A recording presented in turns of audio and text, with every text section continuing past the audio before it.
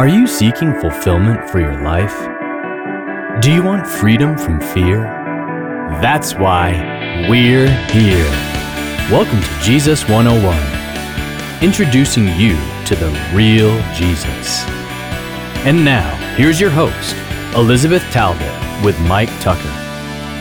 I'm Elizabeth Talbot. And I'm Mike Tucker.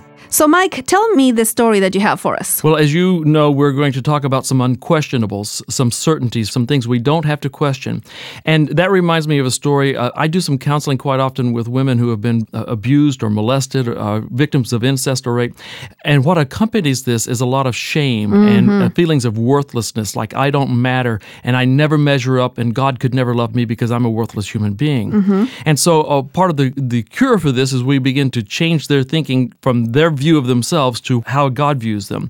And I remember one woman in particular was making some tremendous strides when one day she fell back into the old pattern that was the result of her negative past. And she came and confessed this to me and how sad she was, how filled with shame. She says, the worst thing is that I've disappointed God. God must be so disappointed in me.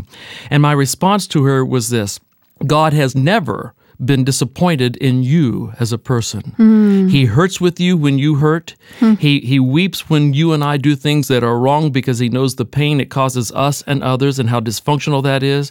But God has never been disappointed with you because you have always been beloved of the Lord. You have always been acceptable in His sight. And that's one of the things I think we can be certain of today is that God delights in you. What a great assurance. As Mike said at the beginning, we're going to give you 5 unquestionables.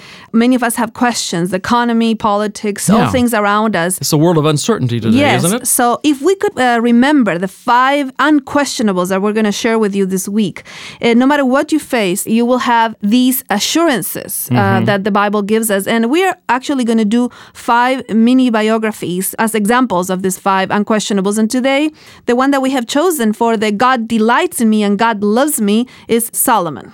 Solomon is the result of a union between David and Bathsheba. The first child that was caused by the adultery is a child that died, and then Solomon was born, and Solomon becomes the child that is going to take over the kingdom when David dies. Yeah, this is very interesting. I mean, all of us have had in some way a shady past. When we read the Bible, we get such great hope. I mean, if you think that you had a dysfunctional family or that, there's things that are coming from before. I mean, David, as you know, eventually murders Bathsheba's husband because Bathsheba is pregnant of David, and then eventually he marries her. And, he has so many wives. God could have chosen any other wife. Yes, certainly one who had a less questionable beginning. Correct. But God chose Bathsheba instead to be the mother of Solomon, and it is from this line that eventually we get the Messiah. Yes, and actually, if you remember our genealogy from last week, we actually have Bathsheba in the genealogy of Jesus' birth. That's right. And so it's very striking that when we get to 2 Samuel chapter 12, verse 24, we get the birth of the wisest man that ever lived on earth from this union of David and Bathsheba. Then David comforted his wife Bathsheba and went into her and lay with her, and she gave birth to a son, and he named him Solomon. Now the Lord loved him and sent word through Nathan the prophet, and he named him Jedediah for the Lord's sake. Okay, I love these 2 verses. Yeah. I never told you this, Mike, but I have chosen a name for myself. My name is Elizabeth, which means consecrated to the Lord. But I chosen a name for myself, and it's this one, Jedediah. Of course, I don't use it in my Social Security number. No, I wouldn't either. Because it's a strange name, but it's because of this. See, here we have 2 names. Solomon, which is what David calls his child. Yeah, it's peaceable. Yeah, peaceable because, shalom. This is where Solomon comes from. And he's going to be a man of peace, actually. Yeah, David was a man of war. Yes. And Solomon will have a reign that is much more peaceful. He will bring more of the Pax Israel to the nation. That's right. But then the peace of Israel. God says, I really love this child. It says here that the Lord, and is all capitalized, so that means Yahweh loved him. And he sent the prophet to say, give him another name. Another name besides peaceable. Yes. His name is going to be Jedediah, which is beloved of the Lord. See, so constantly this name of, I have come to believe and this is very profound for me, that not only God loves me because it's theologically correct, because he loves the world, and of course I'm part of the world, so he has to love me, but that he actually delights in me, that when he thinks about Elizabeth, he gets a smile on his face, that he actually sings songs to me, that he, that actually he delights in me. And that's not because I have always behaved perfectly. No, he just loves me as his child. So you have not always been perfect. Okay, Mike, thank you for that. Oh, okay. No, right. I haven't actually. Well, I'm shocked, but okay. Yes. The fact that God actually delights in me as his daughter, and that he delights in you as his son, and that we can know that he separates the person from our sins, and that he hates our sin and he hurts with our sin and all of that, but he loves the sinner. He loves the child. Today there are people listening to our voices, Elizabeth, who I think are filled with shame and with a sense that they are a worthless human being. And I want you to know that idea of you being a worthless human being is an idea that crawls off the floor of hell. This does not come from God, and Absolutely. It is not truth. This is a lie, an absolute lie. The truth is that God delights in you with all of your mistakes, with all of your negative background, with all of your foibles, with all the things you do. God delights in you. You are his child, and he sees you as the apple of his eye. He is absolutely crazy about you as a person, just as you are right now today. Yeah, we don't always talk about separating the person from the problem, because a lot of parents, when they scorn their children, and I have counseled with tons of young adults that still have this shame in their head. I'm so disappointed with you. With you. It's not with what you did or because of this problem. It's you. You as a person disappointed me. Mm-hmm. And then they have to go to therapy for years because they feel that what they have done is wrong. I laughed at that, but truthfully, therapists make a lot of money off that the result of that. Yes, that's the difference between guilt and shame. Shame is when you think that who you are is wrong, not what you have done. What you have done is guilt. Guilt says, I did a bad thing. Yes. Shame says, I'm a bad person. Yes, absolutely. There's a very real difference between those. And the truth is that God says, you are my child. That's who you are. I delight in you. And no matter what happens to you, you can have this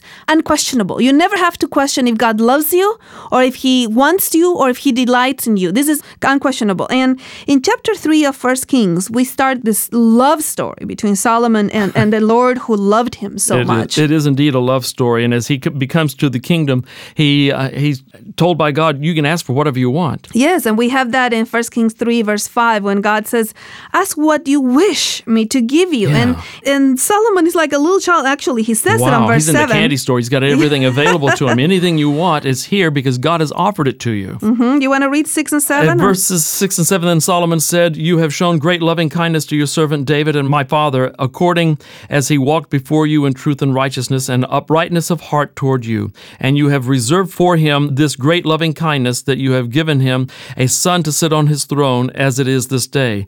Now, O Lord my God, you have made your servant king in place of my father, yet I am but a little child. I do not know how to go out or to come in. Your servant is in the midst of your people, which you have chosen, a great people who are too many to be numbered or counted.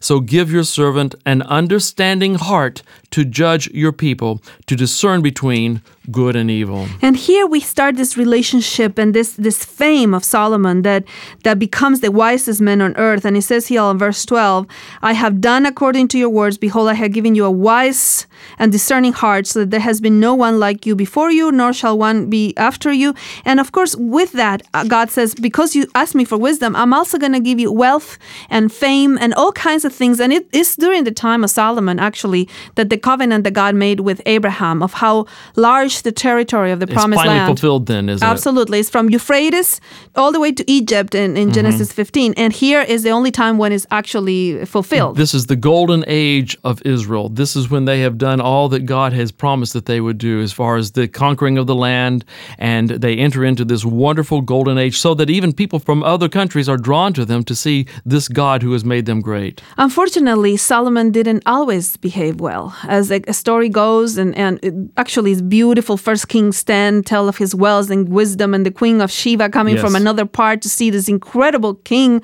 And we have all kinds of of wonderful things until Solomon starts behaving a little bit bad, and he starts actually getting all these other wives, making alliances with other kingdoms. A little bit bad. What a pleasant way of putting that. Solomon apostatizes, and he does some terrible things. And yet, even then, God does not reject him. He does not take his name away. No, I mean, this is he's the still part. Jedediah. You know, isn't it something how people have told their children so many times, if you don't behave, Yeah. God is not going to love you. What a lie. What an absolute lie. God cannot stop loving you regardless what you've done. And Solomon did some horrible things. When you read about the things that he did, not just with the multiple wives, but the worshiping of other gods, the offering of human sacrifices, and on it goes. Horrible things, and yet he was still love of God. That's right. Yeah, because see, we have mistaken the consequences of our bad actions with if God stops loving us. And, you know, I remember when Philip Yancey in his book, What's So Amazing About Grace, said, you know, there's nothing you can do to make God love you more, but there's nothing you can do to make him love you less. That's right. Because his love for you is an unquestionable. God does not love you because, he does not love you if. He just loves you, period. Yes, he delights in you. And there's nothing you can do to make that love any greater or any less either. God's love for you is unquestionable. It is something you do not have to question anymore, because the truth for this new year is this: God absolutely, positively delights in you. Thank you for joining us today on Jesus 101. For more insights and resources, connect with us at Jesus101.tv. That's Jesus101.tv. Like us on Facebook at facebook.com/Jesus101 Institute, and follow us on Twitter at Jesus101 Media. Until next time, live free.